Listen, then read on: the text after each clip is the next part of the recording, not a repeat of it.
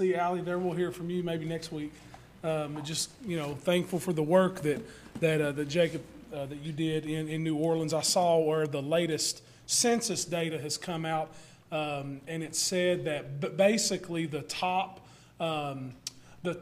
50 counties that grew over the last 10 years are counties where there is a major metropolitan city, or it's a county that's next to a major metropolitan city. And so what that communicates is that, the big cities are getting bigger.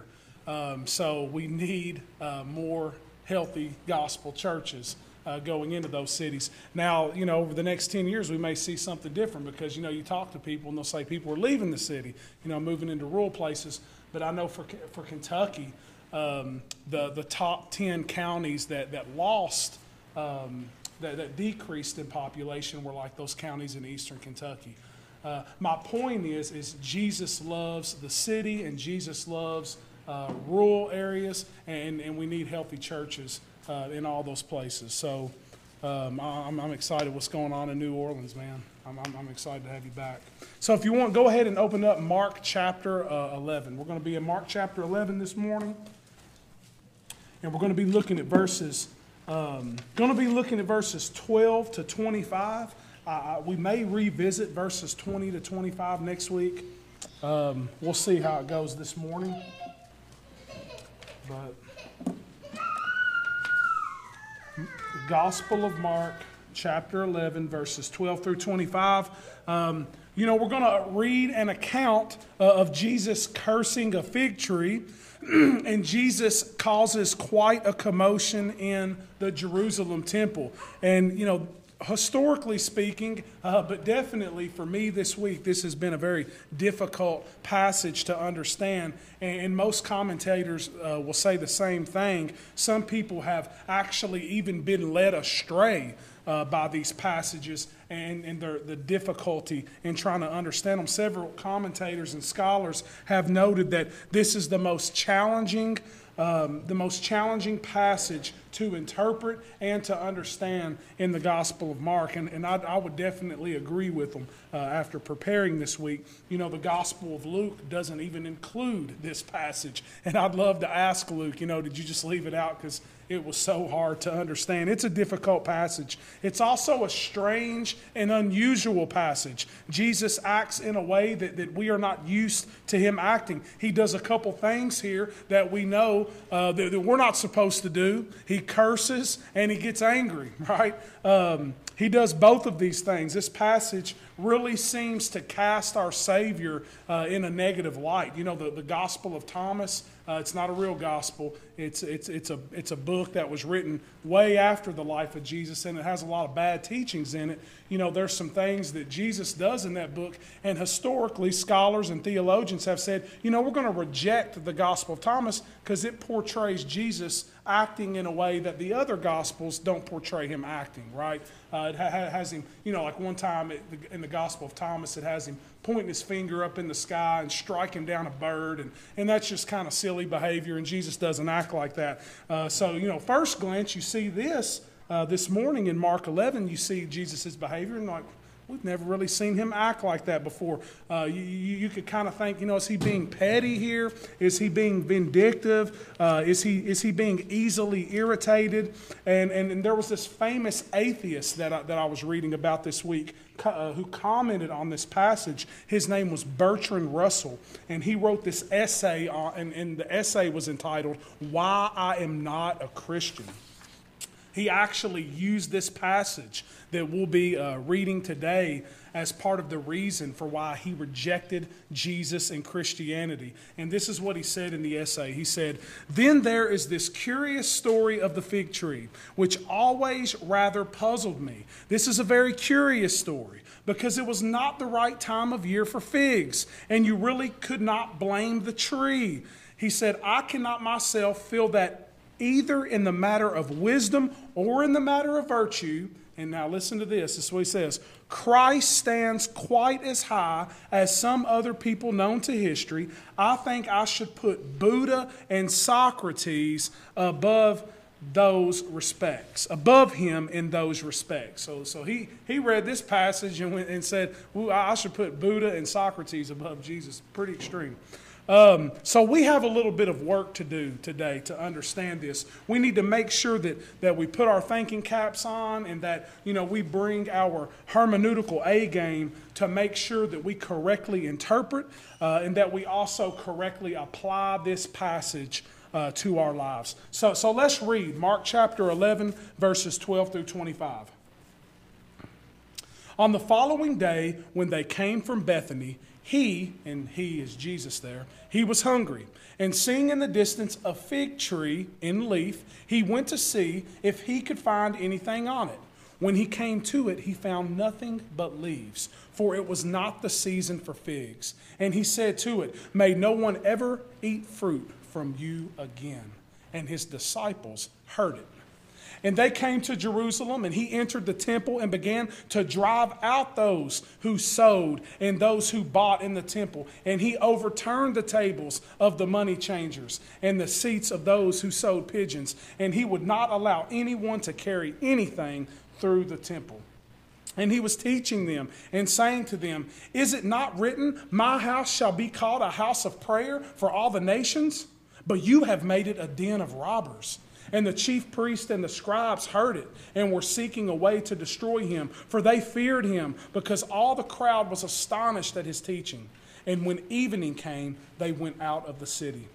As they passed by in the morning, they saw the fig tree withered away to its roots. And Peter remembered and said to him, Rabbi, look, the fig tree that you cursed has withered. And Jesus answered them, have faith in God. Truly, I say to you, whoever says to this mountain, be taken up and thrown into the sea, and does not doubt in his heart, but believes that what he says will come to pass, it will be done for him.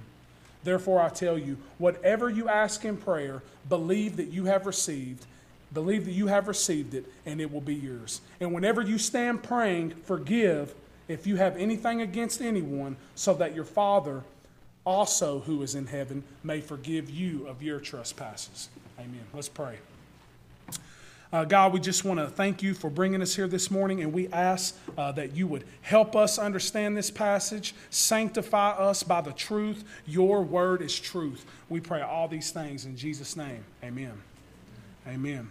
So, but before we jump into the particulars of this account, we need to discuss a couple of items on the front end. I think if we take a little bit of time to look at these bigger issues, it will help us as we walk through it. So first, let's recall a stylistic feature of Mark's gospel. And we've seen this done throughout Mark's gospel, and we talked about it back in the spring. If you remember, Mark likes to create what some people call sandwich stories. So what Mark will do is he will begin a story, and then he will interpret his first story with a second story. And once the second story is finished, he will come back and he will finish the first story that he began. So he creates one sandwich from two stories. We might conclude from that Mark is one of these guys that gets real easily distracted, but that's not what's going on here. Mark has a very intentional purpose for doing this. The reason that he does this with two stories is these two stories mutually interpret and relate to one another. That's why he tells these sandwich stories. They build off of each other. They sort of have this relationship where one interprets the other and the other interprets the first. So the cursing of the fig tree, which functions as the two slices of bread on the outside, and the cleansing of the temple functions as like the meat on the inside. They express one central idea, though. They both express one main theme, and that is that they are both pictures of Israel's faithlessness and Israel's future judgment. They express or they communicate Israel's faithlessness and Israel's future judgment. The second thing is, in the previous passage, if you were here last week or if you were tuned in on the live stream last week, you will recall that Jesus is revealed to us as a king. He's revealed to us as a divine king. He's no ordinary man. Jesus is not an average Joe. He's no ordinary man. He is God in the flesh. He possessed supernatural insight. He has divine ability to know exactly how things are. He has supernatural ability to know exactly how things will be. He can predict the future. He knows the future. He has the ability to speak things and they come to pass. They come to fruition. He is God. He is a divine king. We also saw that Jesus is a humble king, and this is why he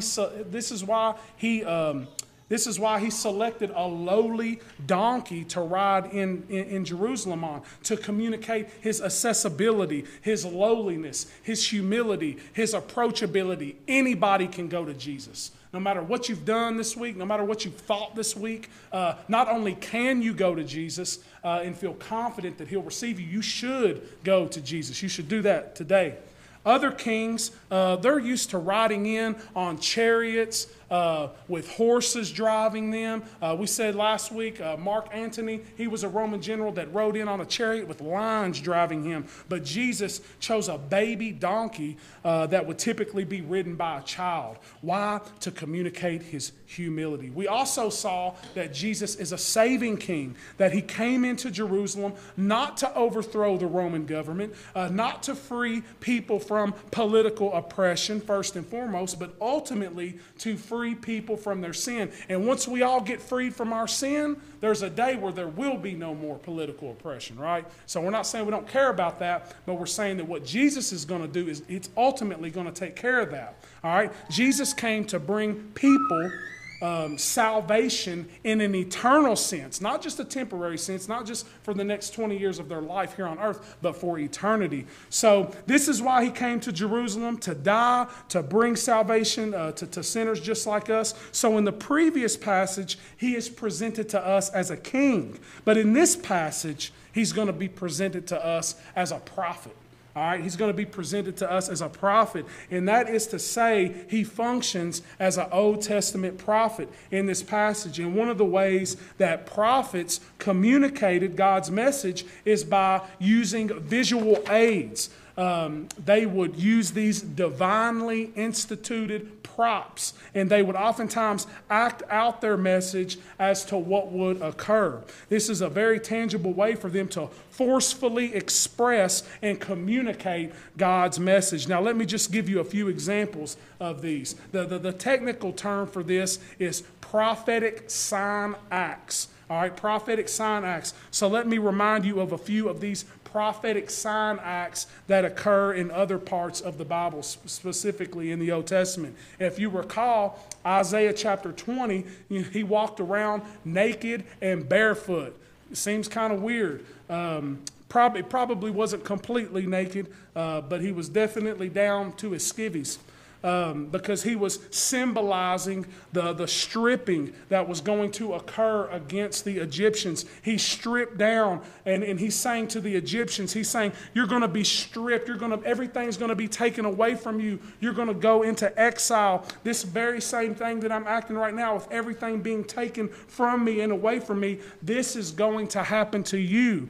The prophet Jeremiah, he strapped a very heavy wooden yoke around his neck. A yoke was a piece of farming equipment that was placed on farming animals. And he did this to send a shocking message to Judah about their future enslavement.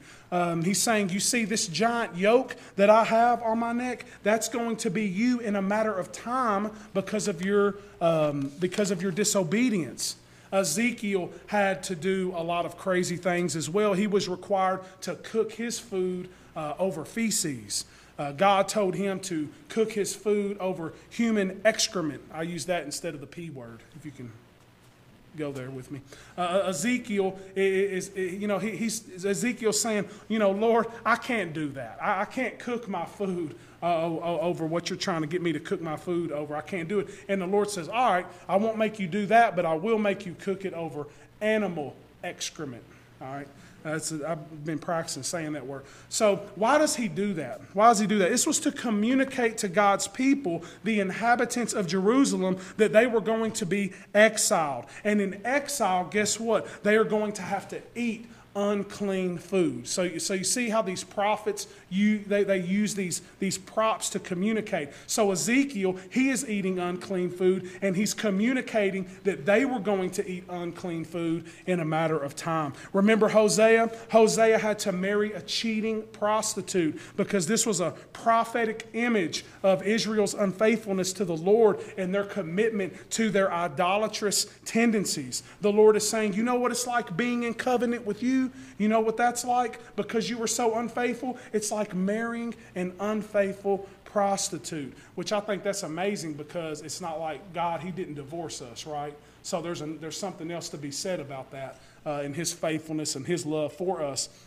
But that's not the point here. So you can just imagine that being an Old Testament prophet was not a dream job with the stuff that they had to do. You didn't sign up for this. You literally had to be called for this because no one wanted to be a prophet. But here's the point. One commentator says God would sometimes have his prophets to add to their word a visible sign in order to awaken people's minds to a more serious consideration of the matters proposed to them. And this is exactly what Jesus is doing. He is acting like a prophet in order to communicate the seriousness and the severity of his message. So here's the main idea. Jesus acts out these two parables in order to forcefully communicate that Israel has failed to produce the spiritual fruit required of God's people, and as a result, they will suffer under God's judgment. So what we are going to do is we're going to look at each of these prophetic sign acts, and we are going to learn something about Jesus as well as something about ourselves, hopefully. But here's the thing, though. Every single one of you is in danger right now. All right? We're all in danger right now, and this is why you're in danger. Because it's very tempting to think, I'm not a first century Jew living in Palestine. How's this fig tree and how's this, temple cleansing parable? How's this have anything to do with me, right? It's very tempting to say that this message is not relevant to us. But if you're saying that or you're thinking that, then you could not be further from the truth. This is not only a message that was intended for first century Jews living in Palestine, but it's a message intended for us here at Trinity Fellowship Church today. It's a message for each of us. So let's tune in, and if we have ears to hear, right? So here's the first prophetic sign act. The first prophetic sign act is cursing the fig tree. So here's what we learn. Jesus expects fruit from those who identify as God's people. Jesus expects fruit from us if we identify with him. Right? So the morning after Jesus arrived in Jerusalem, we learned that he is hungry. So he decides to grab some breakfast from a nearby fig tree. Mark tells us 2 times. Notice that 2 times if you look at your passage, verses 12 through 14, he tells us 2 times that the fig tree has a lot of leaves, which is meant to emphasize that it gave the impression that it would be full of fruit. If a fruit tree has a lot of leaves, you would expect it to have a lot of fruit. But when Jesus came to the tree, he found nothing but leaves. And this is meant to communicate something. There is a discrepancy between the tree's appearance being very leafy and its true condition being fruitless. Right? So in response, Jesus, he curses the fig tree, and he did so loud that it says in verse 14 that the disciples heard him. Right?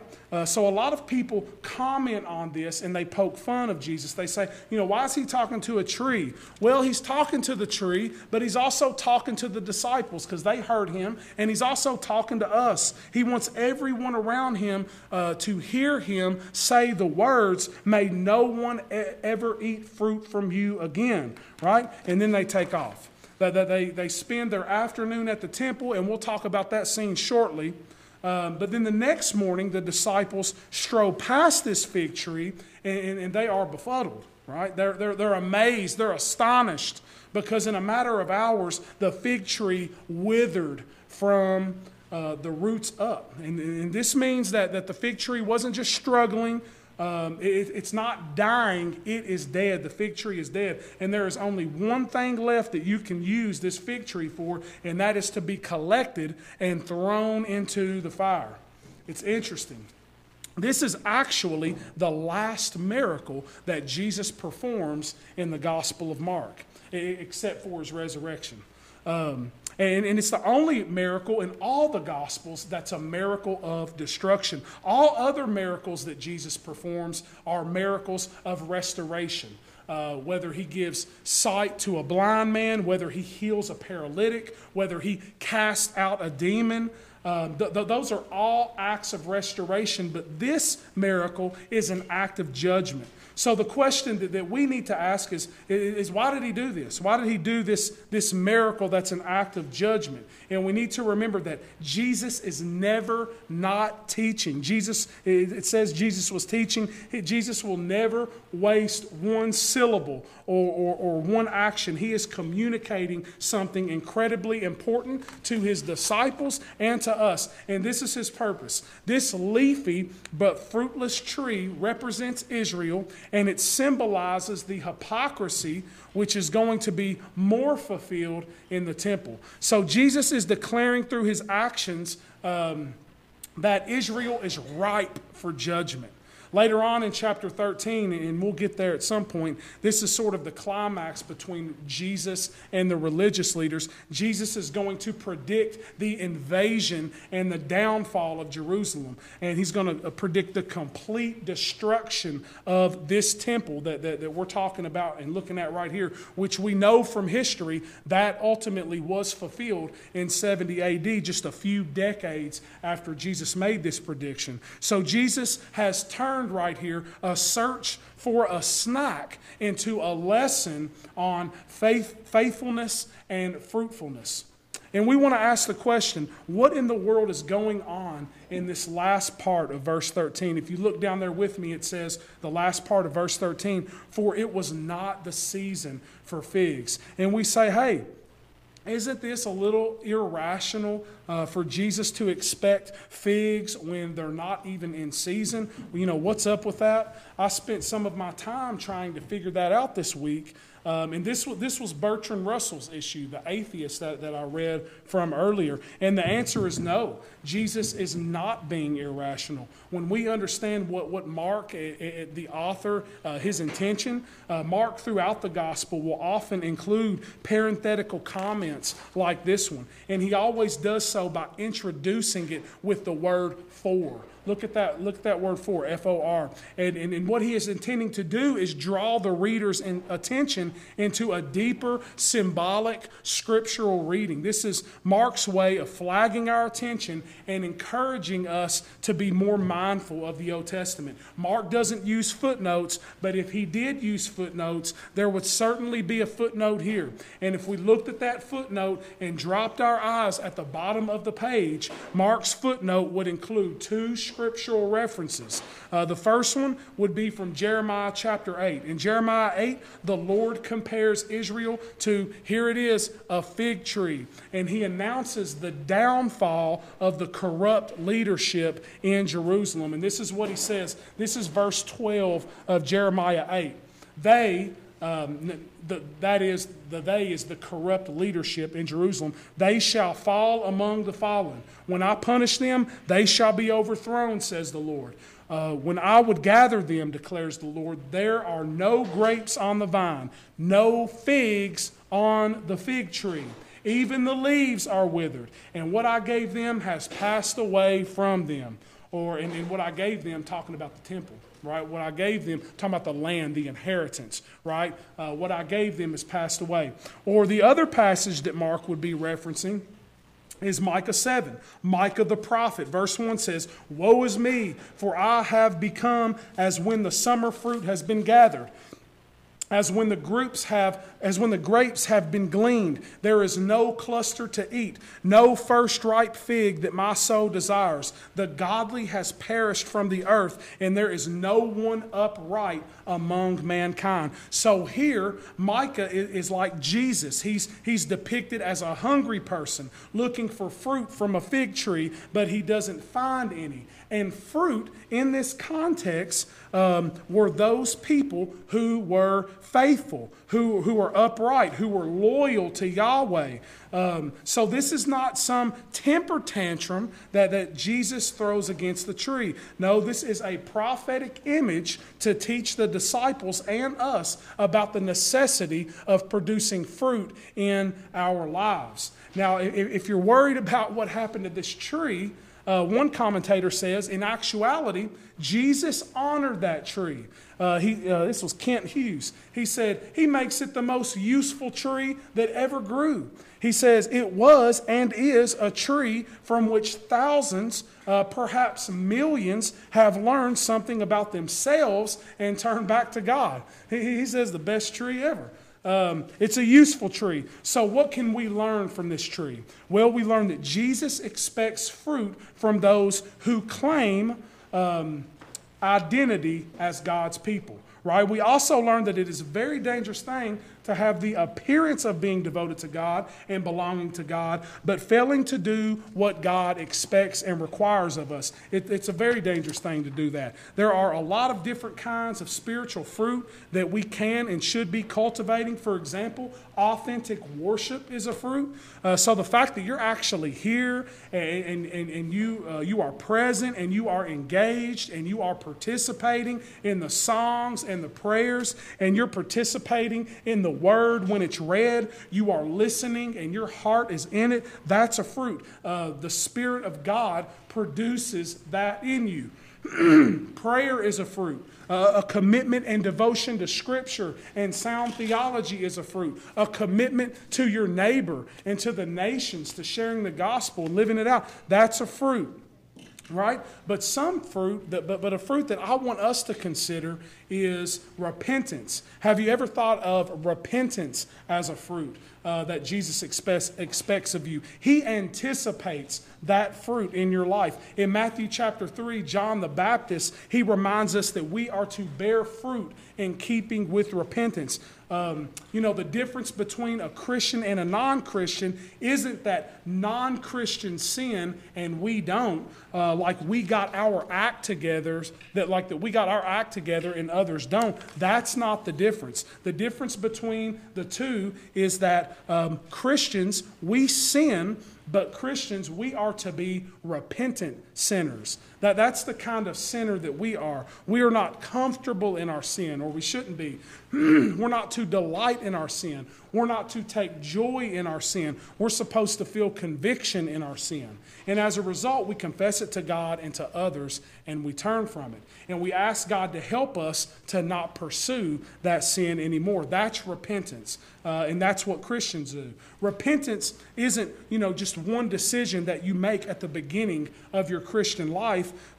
Repentance is a way of life for the Christian. It's a fruit that we must continually and constantly cultivate and harvest in our lives if we're going to be faithful. And so my question then to us is, in what ways or areas do you need to exercise repentance? Where are you leafy green but lacking fruit? For me, one of the areas in which I need to repent is the area of fear and worry. I have been worrying a lot lately. My son has started school. We got this church, and it's young, but it's like we've been here a year, so it's like we need to take the next step. We need to keep growing. So I have been worrying a lot. And you may think, because I stand up here every week and preach, that I don't. But there's many things that I'm afraid of and many things that I worry about. Fear of man, fear of failure, fear of being, a bad husband or a bad father, lots of worry and fear. And so in an effort to try to just fight that, I've been trying to memorize a couple Psalms to combat that. I'm also trying to cultivate gentleness in my life by doing that. So in what ways or what areas do you need to exercise repentance? Maybe take a moment to confess all of that to God when we're responding in song here in a moment. First prophetic sign act was cursing the fig tree. The second prophetic sign act was clearing the temple. And what we learn is we should expect Jesus to judge those who identify as God's people but fail to produce fruit. So after Jesus cursed the fig tree, he and his disciples make their way to the temple. The temple was this magnificent spectacle and functioned as the heart or the epicenter of Israel's religious life. It symbolized their identity as God's people. So nothing could compare the disciples or prepare the disciples for what was going to occur when Jesus arrived, because this place is like a place that they admired, right? So read with me verse 15. They came to Jerusalem, and he entered the temple and began to drive out those who sold and those who bought in the temple, and he overturned the tables of the money changers and the seats of those who sold pigeons, and he could not allow anyone to carry anything through the temple. So when Jesus arrived in Jerusalem the day before, he traveled to the temple and inspected it. Look up at verse 11. We didn't read that today. We looked at it last week. We didn't talk about it much, but it's kind of a climactic way to end Jesus' triumphal entry. Jesus finally arrives. He went to Jerusalem. He went into the temple. And what did he do? He looked around at everything. He examined, he inspected the temple to see if it was fulfilling its purpose in leading people to worship God, and it wasn't. And what this means is that his actions the next day, they weren't just spur of the moment. He had already thought about this. He had already seen it, examined it. He had already considered what he was going to do. This isn't some sort of unusual, unanticipated, flying off the handle act of aggression. No, this is premeditated. This is a calculated effort. Jesus knew exactly what he was going to do. He knew exactly what he was going to do that morning, because he knew that what was taking place in the temple was a perversion of its God-intended purpose. And the two issues that provoked Jesus to anger and caused him to go on this righteous rampage were corruption and distractions. See, the religious leaders, they had converted God's temple into this money-making machine. The pilgrims traveling into Jerusalem for the Passover would need an animal sacrifice for the Passover. Now, they could bring their own animal for this, but it would have been pretty inconvenient because you had to travel with it, and it might get injured. You got to feed it. It might get sick, and it may not be what you need it to be when you get to the temple. Who knows? But it's much more convenient to dig into your purse, dig into your wallet, and purchase an animal when you arrive in Jerusalem. It was just more convenient. On top of that, if you purchased it while you were in Jerusalem, you ensured that it was an animal sacrifice without a blemish, that it was up to the temple code. They were going to sell you animals that you needed, right? And the high priest, they got a very large cut from the profit of the people who were selling these animals, because the buying and the selling took place in the temple. Very lucrative business. On top of that, the pilgrim had to exchange their Roman currency for currency that was acceptable to be used in the temple. You can't use your Roman coin. Why? Because your Roman coin has a pagan god on it. So you couldn't use that in the temple. So in order to purchase something, you actually have to go in and exchange your money, and that's where they get you, right? You give them your Roman coin, and they give you a coin without a pagan god on it. And these money changers would charge outrageous amounts to exchange this money, anywhere from, one commentator said, 20 to 25% of a markup. It's similar to like what airlines do. If I go down here to 5-Star and I buy a bottle of water, it's like $1.50. If I go into an airport, once I get in the airport, past, security and all that, I'm hemmed up. If I want a Gatorade, I got to buy from them, and it's going to be like $15 or something, right? I mean, that's just what they're going to do. They know they got you. So that's exactly what's happening here. And again, the high priest would receive a large cut of all the profit from those money changers. It's a very lucrative business. On top of that, the temple courts had kind of become a shortcut. It was much quicker for people to transport their goods through the temple where the Gentiles were at, rather than going around the temple the long way. They had the market cornered. This is why Jesus would not allow anyone to carry goods through the temple. He's like, look, this isn't a shortcut anymore. So the temple then was not a conducive environment to pray, right? Or to worship, or to contemplate God's goodness. It had lost all of that.